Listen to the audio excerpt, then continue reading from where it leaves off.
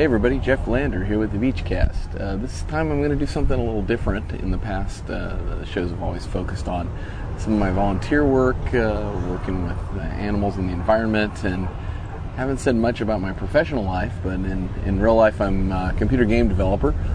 I was asked to come speak as a guest speaker at Santa Monica Library to a bunch of teenagers about computer game development.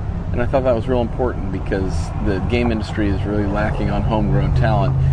Kids are coming out of school without the skills required to really enter into some of these high-tech careers, and I don't know if it's from a lack of interest in math and science or what, but I think they just oftentimes don't know the opportunities exist. So I like to try to get out there and do what I can to try to make a difference in that.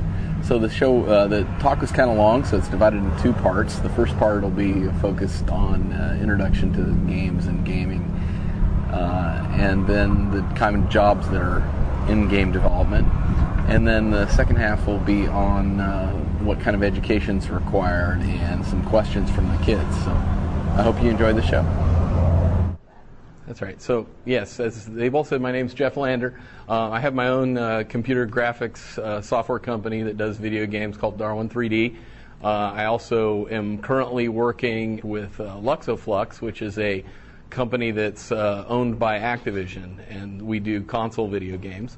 Most recently, we released Shrek 2, which some of you sound like we're testers on, so you've seen that game before. You're probably sick of seeing that game by now, I'd imagine. We did that. We did True Crime Streets of L.A., going back to Vigilante 8, and we're working on True Crime 2 right currently, which I'm not going to be showing any of. So the topic of the top is just what's going on in the game industry. You all sound like you know pretty much what's going on in the game industry already. But what I want to say is, what did it take for us to get from here, which is Pong, which probably some of you have never played or seen what it looked like, but this is, when I was growing up, this is what the video games look like, and that was the kind of realism we have. So we're going from that to this, and that is the current state of the art in video games. That's a demo from EA showing what they're going to be doing on the PlayStation 3. So, you know, we've come a long ways from having blocked black and white graphics to having, you can see the sweat coming off the guys as they're fighting, and the video of this is just simply incredible. It requires a lot of work. So let's go back in a little bit of history, and most of you are probably young enough that you might not have even seen any of this stuff. But the early days of home video games, when you actually had the console in your living room, they had Pong, which I showed a screenshot before, but really started to open up with the Atari 2600, which is stuff that's kind of, now they sell them on the joysticks. Have any of you guys seen those joysticks that have the Atari games? When I was growing up, that was the game for us. That was the thing. And so you got little Space Invaders here. How many of you all seem to know pretty much about computers, but when I'm going to talk about like 8-bit and 128-bit, we'll talk about what that means. But the Atari 2600, which was the first real consumer video game console, it was an 8-bit system, which just means that it could have all the numbers went from 0 to 255 in each of the numbers on the bus, and it had 128 bytes of RAM. Now, a byte of RAM is what it takes to represent one letter on the computer. So the entire memory for the Atari 2600 computer could only store 128 letters at a time, and we had to kind of make games fit in that. And so the graphics were 320 pixels across by 200 pixels across, but they were kind of blocky. So you see, and the number of colors was like 4 to 16, depending on modes of these different consoles. But the good part about those days is you could make a game with one guy. It could be one guy in his room. He could knock it out in a couple, 3 weeks, a month, 2 months, up to 5 guys. They sold 25 million of those consoles back then. And the budgets were really tiny. You know, I said 100,000, but they could go much less. Jump ahead another decade to the Sega Genesis, where Sonic the Hedgehog comes from and all those games. We've now gone from 128 bytes to 128,000 bytes of RAM, which is quite a bit more. And there was also VRAM. We could actually fit a lot more graphics, so the graphic realism jumped up a whole level. You didn't get much more screen resolution, right? It's still 320 by 224 in this case. So it's a slightly better screen resolution. The team sizes, though, because now we're starting to do art. Back in these days with the Atari 2600, a lot of times the way we did art was we took a piece of graph paper, and everywhere we wanted a dot, we'd color in the graph paper, and so you'd end up with a grid of dots, and then you'd add those up, and that would be the number. And so it was basically like a guy sitting there with graph paper making the graphics. Well, come about the Genesis time, we actually have artists getting involved doing art, and it's not just kind of tech guys sitting there doing the art, although still a lot of tech people did the art. But there's some style to this and some art going on. So the team sizes bump up because we start to have artists. We start to have people that are specialized in doing things. It's not just one guy. So 5 to 15, 150 million of those units sell. Those games still sell today. So that system is still going strong. Budgets of those games are still like $250,000, so relatively minor. So what we're seeing is just, this isn't a decade how far it came. But now we're starting to get, come 1994, the Sony PlayStation comes out, and you're all familiar with the PlayStation now. So we've got about the same resolution of graphics again, right? 320 by 240. The colors are different. Now we're getting full, 16,000 colors, 32,000 colors kind of situation going. The important step there is all the games prior to this fit on little cartridges and didn't have much memory. We were talking about 128 bytes. Now we can fit things on a CD that has 640 megabytes. You can put a lot of stuff on there. So you start to get these really big worlds with all these textures that look really good. But that means that our team sizes had to go up from a couple guys kind of sitting in their room working on it to real productions with real teams, 5 to 50 guys. Now, some people can still do these games with a small group. And there's some of those, if any of you seen some of the early PlayStation games, like there's some of them that didn't take that many people, but some of them still required up to 50 people because they had all these movies and they had all this action. And I'm showing some of the fighting games, and Tomb Raider was huge back then. Football's always great on any of the games. Sales of these units are 100 million plus. I don't even know what the accurate figure is for PlayStation 1, but there's 100 million of those systems out. There's over 8,000, probably close to 10,000 different games for these systems available. So that's a lot of stuff.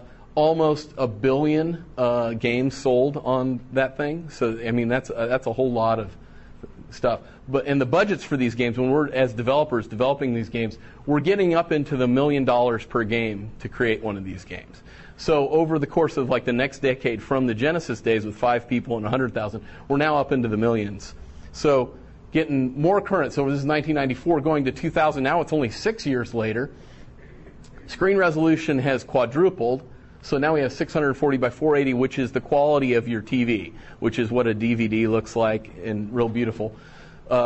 Similar kind of games, football, but yet it's way more realistic. All you've played the PlayStation 2 know that it's looks really good. The storage now is up to 4 gigabytes, so it's 4,000 megabytes of information that we can store. So we can start, we have to develop things, and the consumer, you guys also, expect these games to be full of content, be full of worlds, lots of characters, lots of stuff. So that means our team size has now gone up again, right? It takes more people to create these games. So we got 15 to 100 people now working on these games. Sales of the console is around 75 million. I've seen numbers up to 100 million on PlayStation 2. And the budgets are now getting serious. We're starting to look like we're making a movie now, right? And we're just making games. So the budgets are in the $5 million to $12 million range. So they're starting to get some serious money spent on these games. So here we are in, we got 2005. So it's been 5 more years, and we're ready for the next phase in this. So I'm just going to look at what we just found out this week, is all you may be familiar. Right across town at E3, we're having the show where they're unveiling the PlayStation 3 and the Xbox 360. And what's happened is now we're getting to where we have almost as much memory on these systems as you do on your PC at home. And your PCs cost thousands of dollars. These systems are going to be in the couple $100s. And they're going to have more graphics capability than supercomputers. Basically, even now, my cell phone has more power than we had in the Genesis days on it. And this thing, that T-flops stands for teraflops. It's floating point operations per second. It's just It's just saying that this can do a ton of math, more than like supercomputers a few years ago could do. And the screen resolution now is 1920 by 1080i, which is high definition television. So you start seeing some things that look good. And I'll show you a couple of, if I can manage it, a couple of videos of some stuff that just got shown at E3. And this is like fresh off the download. And most of you probably have seen some of this stuff because it sounds like you're avid gamer. We've seen an early demonstration. So this is some test footage that they're doing for R&D on the PlayStation 3, and that's a game city. So this is London. We were looking at this video on our high-definition televisions at work, and many people came by, thought it was actually video footage, that this was not a game footage. And this is what the games are going to be like in the next couple of years. I will, let's see if I can pop up another one. Here's Gran Turismo. Let me shut that off. So yeah, it's pretty incredible. This is Gran Turismo, which some of you may have seen as a car racing game. If you walked up, even on the PlayStation 2, there was more than one time that I saw somebody playing Madden football and I thought I was watching football. But if you saw this coming on your TV, you would think somebody was watching a road race. And that's game footage of car racing games that are going to be coming now. So that's enough. I got some more clips that we can show that are like that, but let's go up to that. Okay, so here we are as game companies, these local teams of people that were only, what are we saying, 6 years ago, making games with 5 to 15 people, looking at coming up with this quality graphics. Oh, first I should say, they're talking about now we were just getting used to filling a DVD full of info. We'd put music and all sorts of stuff on there to fill it. We've made another leap with the PlayStation 3. We've got to fill 25 to 50 gigabytes versus data, which is 25, well, it's what, 10 DVDs worth of data that we can stuff on this thing. So as a game company, we're looking at it saying, oh my gosh, we're going to have so many artists and people working on these projects. Our team sizes now have to go up to 50 plus probably. And the budgets, we don't even know how much we're going to spend, but we're anticipating that we're up in the $8 to $10 million range for budgets for these games. Now this, you compare that to a movie. A movie will still spend $100 million on a game. But these days, we're spending $8 million, and then you figure out how much they spend on marketing. On my last project, they spent about, let's call it $5 million to make the game. They spent twice that, or another $10 million just to market and sell that game. So for the company to get the game out, it's $15 million to get it out on the shelf. And the sales, who knows? It's probably going to be huge. We anticipate another 100 million units of these things out there, and maybe another billion titles sold.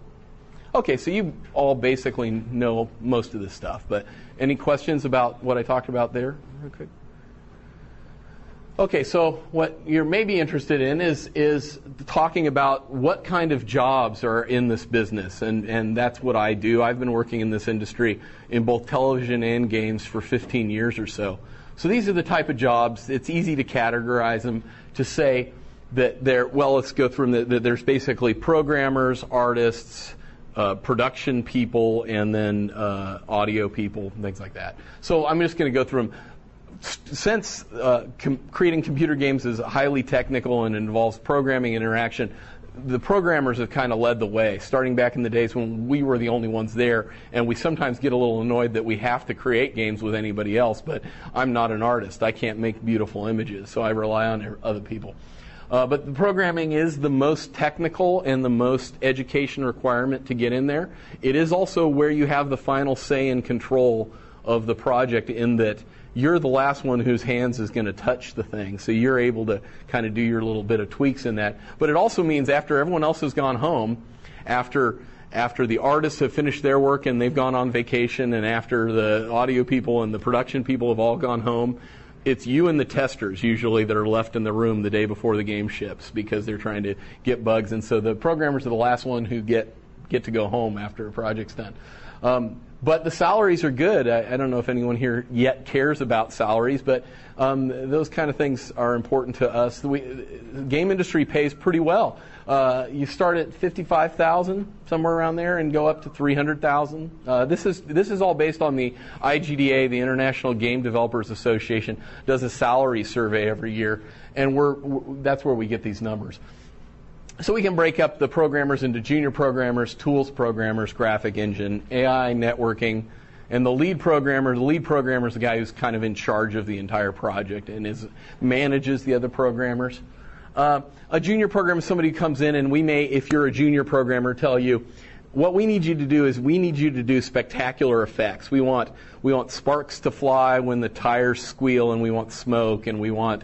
I just worked on Shrek, so we had a special effect that was every time the fairy waved her wand, little particles flew off, and there was glows everywhere. And so a junior programmer might do that kind of thing, or they might be in charge of. Say some aspect of artificial intelligence. Often you'll have an artificial intelligent programmer, somebody who's in charge of how the character moves and behaves. Graphics programmer, just in charge of how it looks. So that's one of the jobs that's out there, and if you're really interested in kind of that mathematical and technical side of things, programming can be very gratifying. Now we're going to talk about this, but you may think, if I don't like math, or I don't want to deal with the technical side, and I want to do games, maybe I can do some art. I'm creative. I draw. I have my own website by now. You guys probably, do any of you guys have your own websites yet? Yeah, or contribute art. So you're already starting to deal with some of these tools. The artists in the broad sense would cover anyone who makes any kind of content for games, and that could be just the title screens. We have somebody that all they do is design the interface screens, and that's actually a very difficult job. There's people who it used to be that we'd have one artist on our team or a few artists on our team, and now on, I would say most productions, 75% of the production staff is artists, and maybe 20 or so percent is engineering or programmers. It can vary, but that tells you that we have a lot of artists involved, because we have to have artists with these 3D games creating the models, making the textures, doing the animation, creating the level design. Basically, the designer might just give an artist a sketch. And I have some props. Here's some sample art and some stuff. So this is something that a designer who is an artist, a sketch artist, might have designed. This is for like a kind of hot rod car racing game. You have a sketch like this, and then they'd give this to the modeling staff and say, okay, here it is. You guys go out and build it. Or there might be just some. Here's a concept art of a city street scene.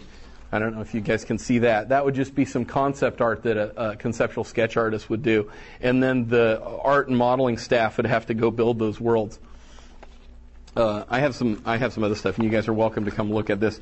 This is, again, some more concept art that then would get turned into actual game models. So if you're just a sketcher, but yet you don't really know how to model on the computer yet, there's interesting jobs for you too. So that's the artist. An artist, the salary is still $55,000 to $200,000, maybe a little less than the programming, but pretty good. A lot of opportunities for artists because the companies demand so many artists. A designer, you always hear about game designers. In fact, the funny thing about that clip that I played at the beginning, that was these guys, and I don't know anything about that school, and Lena obviously knows from the academy. They put these kind of commercials you look at and go, well, game testers would never go, I'm just finishing up, speeding up this level, and I'm going to change the art.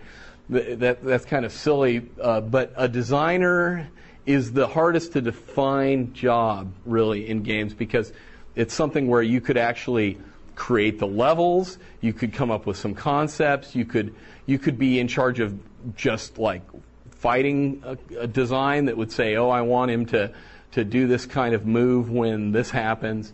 So it requires a lot of experience, and that's kind of the job that a lot of people look at and say, I can do good game design. I've played lots of games, and it just requires a lot of hard work and dedication to get to the level where you're a good game designer. Some of you mentioned you've done some testing already, which is amazing and great. The leading way to becoming a game designer is to start through the testing department, because it really gives you a feel for how the whole production works. Yes? Oh, I have a question. Does level design also take that sort of... Level design is kind of this interesting half artistic, half design thing, because most of the time level design involves some kind of 3D art tool. But if you're looking at a game or a company where they use level design tools, like some of the first-person shooters or those kind of games, that might fall into the realm of more designer, because you're not actually creating art. But it's kind of a mix, and usually what happens is there's dedicated level artists, and then there's level designers and the traditional level designer would be in the design department, and they'd kind of tune gameplay. They'd say, oh, this is where the enemies go, this is where the coins sit, and this is where the power-ups are, and put the right behaviors on things. So that's kind of in between, but that would be the road. And as you'll see, with the game industry so young, and there's so much cross work, somebody who's good at art and has a good eye for design or plays a lot of games can kind of cross over and do a lot of game design and art. Or there's also designer programmers who do a lot of programming yet also dictate some of the design. Again, salaries are good. We don't need to delve into that. So the kind of design jobs, you might have the, quote, game designer, who's like kind of works with the concept from the producer and kind of makes gameplay to fit in that. Level designers, like we were just saying. Even a writer would be considered in the design department. And in that case, you would say, hey, we've got this game scenario where this guy comes up to this door and it's locked and we want him to say something, and the writer would write custom dialogue for that. And it used to be it didn't matter, and you play some of the older games and the dialogue's really cheesy. And what I like to think of is that games are now where like B-action movies were a few years ago, and all the dialogue's really corny and cliche. But we're starting to get more serious about it because it's starting to be more about art. And so you're hiring writers and cinematographers. We even have cinematographers now who go in and design what the shots look like. So there's a lot of stuff that can be done in the design department. In the audio department, it used to be the kind of joke that the audio department was the last thing anyone thought of. But now we have surround sound on the games. We have full soundtracks. We have music scores on these games. So audio is becoming more and more important every day. Again, if you guys have any questions about salaries, we can go into that. But there's all sorts of jobs that are in the audio. We are now kind of like an old-time movie studio where they have an audio guy who's doing Foley, which is like he's making all the footstep sounds. He's in a stage with like metal boots on and clanking around, and they say, oh, we need a custom sound effect when there were some funny things in Shrek that were like when Donkey kicked the watermelon, it needed a custom sound effect, and so the sound effect guys are like, oh, okay, let's buy some watermelons and let's smash them and record it and see what's going on. Or for a car racing game, we actually want it to sound like the real cars, so we brought in all these cars and recorded them so they sounded really accurate. So we're starting to take sound really seriously in games. And then the other jobs are like production jobs. This is where you get into the game testing, testing leads, producers. These are kind of the backbone to make sure that the game has a schedule and has a start and has a beginning, a middle, and end. And they schedule all the time. And sort of the producer is the guy at the end of the day who's in charge of each game, who the producer would say, this is my vision for the game and this is what I want it to do, and go through. So lots of jobs, lots of different opportunities. And then there's miscellaneous stuff. Everything else you need to run any kind of big business that has 50 to 100 people. Network people, because as you'd expect, we have a whole lot of computers in the game industry. Legal department, office workers, marketing, finance. You know, if you guys are interested in a job, but yet you go, I love games, but you know, all I know is how to run a website. There's a job for you in the game industry. Okay, so what is the production process? How do we make these games? It's like any big production, and we tend to relate it to movie productions because that's the easy thing to do. Modern console games, which PC games have a little bit differences, but these days it's about the same. A modern console game is 2+ years to create. So from the time we start it to the time it gets released to the public, it's about 2 years. Some of them way more. Some of you guys probably have been waiting for a game you heard about 8 years ago or 5 years ago, and it's still not out. But some of them come pretty quick. So what do we do for production? We probably come up with an idea of pitch, and this is what a pitch book would look like. And this is for a game that hasn't been created yet, but is a concept and design, and this one's heavy art. So it's got, this is what it'd look like, and this is the story, and this is what some of the environments would look like, and here's what the people would look like, and what the gameplay is. And so what would happen is we'd take a pitch book like this to publishers like Activision or EA and say, because basically, as we said earlier, games are really expensive. We're talking $6 million to make a game. None of us can afford to just start making it's too big a risk. It used to be when I started in this business, I could work on my little project at home. I could copy all the floppy disks for my Apple II. I started out working on the Apple II, which some of you probably remember. And I would copy the games, and I would put them in a Ziploc bag with a sheet of instructions, and I'd go down to my computer store and I'd sell them a bunch. And they'd sell them. Well, not anymore. There's Walmarts and Targets, and you got to get into Best Buy, and you have to have a big thing so everyone knows about the game. So millions and millions of dollars get spent on these things. So we have to get the producers and we have to get the publishers interested. So we come up with the game design, and we work on it for three to 6 months. We get somebody to pay up this $5 million to make this game. We then start pre-production, which pre-production is like all the testing when you go, I want to see if this is fun. I have this idea for this portion of the game, and I want to make sure it's fun. We did a lot of production design on different games to try to make sure that the game's fun, because you don't want to spend 2 years and $5 million and you get done and the game isn't any fun, right? That would kind of be bad. So we spend some time on pre-production. Then the bulk of the time is spent actually creating the game, and you get these games. Let's just go through somebody. What's your favorite game right now? Right now, probably World of Oh, Warcraft. that's okay. World of Warcraft is kind of an exception to the rule because that's a massively multiplayer online game. I have a story about massively multiplayer. I know some of the guys who work on these games, like EverQuest 1.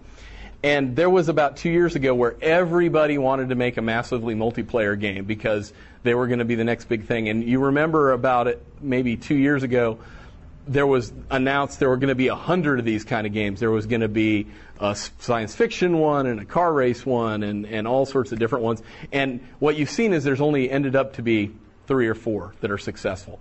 And the reason is, and this is my favorite story about this, is the guy who said, you want to make a massively multiplayer game. And let's say I'm going to be the developer and I want to make World of Warcraft. The way he said to make World of Warcraft is to gather together $10 million, put it in a big pile on the floor, and light it on fire and burn it to the ground. Then gather up another $10 million and make your game. Because what they did was they spent about $10 million just trying to figure out how to do these games. And then they had to actually make the game work. So you take everything I said and multiply it times 10, and that's where you got World of Warcraft kind of games. But that world, I don't even know how many cities they've created, and there's probably a team of 20 artists working on each of those cities, and they probably have 150 plus programmers working on that project. That's massive. But you look at it, so that was probably, I think they spent 8 years in the making on that, or something like that. And they've been working on that a really long time. So at the end of that production process, you spend 2 years, you get the good game. Well, then you got to make sure that it works. You got to go through testing and play balancing, which is like, play balancing is you want to make sure it's not too hard, it's not too easy. You know, you've all played games where you said, this game is just way too easy. I just blew through it and it wasn't worth my money because it only took me 10 hours. Or there's a game that's so hard you never get past the first level. So you've got to spend a lot of time in post-production making sure it works. And then localizing. We shipped Shrek and True Crime in 8 different languages, 7 different languages, among them Finnish, Italian. One of the funniest things was to hear Shrek and Donkey talking in French. It was, j'adore la crème, instead of I love cream pies or something like that. So it was very funny. Game industry diversity. Let's talk about a diverse game industry. I'm wearing my work attire. There's not much of a dress code in the game industry. If you come in a suit and tie, everybody looks at you like something's wrong. He's either interviewing for another job or he's some kind of business guy. We don't like him. So there's no kind of dress code. All of you are dressed perfectly fine to work in the game industry right now. The only requirement is that you meet and hopefully exceed the entry requirements to get in there, which is like you have to be able to do the job. You have to be able to do that. But beyond that, we don't care where you're from. We don't care, anything about whether you're a girl or a boy, or we don't care any of that stuff.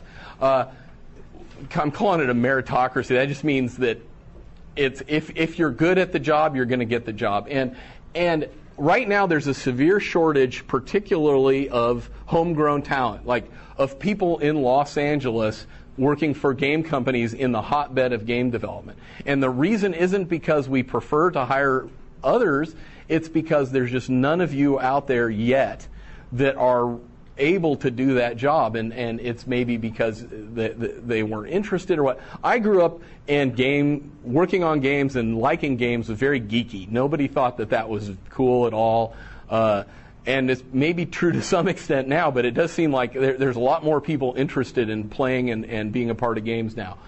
So hopefully that's going to change. Hopefully some of you are here because you're interested in this, because we'd love to see a lot of people here.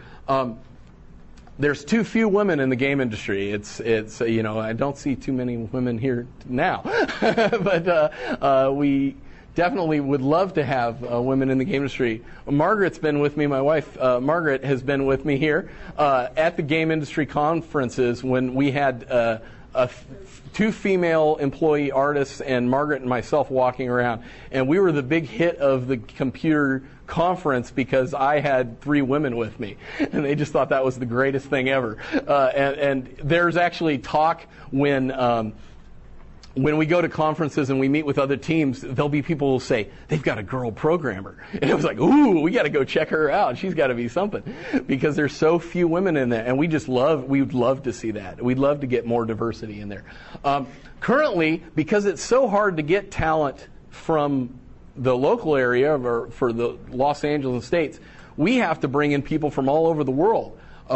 Most current teams, the current team I'm on, has 20% or more foreign workers with visas, and I counted up of the programmers and artists that I'm working with right now. They represent 15 different countries, everywhere from, I was going to put up a map that had all the dots, but Russian, Indian, Finland, Spain, South America, just everywhere all over the world coming here because they were in a place where they really enjoyed working on the computer and learning how to do art. And we need that talent because we've got that 50 to 100 people that we need for these game companies. So we're real eager to get people interested in this stuff. And the game is very production focused, which you'll hear about in the news that, it can lead to long hours and hard work. And that's true. It's just like movie production or any kind of production. You can, if you take it real easy when it's not busy, when you get near the end, when it's like you have to get your game on the shelf for Christmas and it's October 15th and you start working more and more hours, it can be very difficult. And that's because we're a young industry that's just trying to figure out how many people we need to get this done. And so it takes a lot of people. Okay, that's the end of the first part. Please go ahead and listen to the second half of the show and send me feedback at BeachCast at digital-beach.com because I'd like to hear what you think. I'm going to be doing these kind of talks more in the future, and I'd like to try to improve it.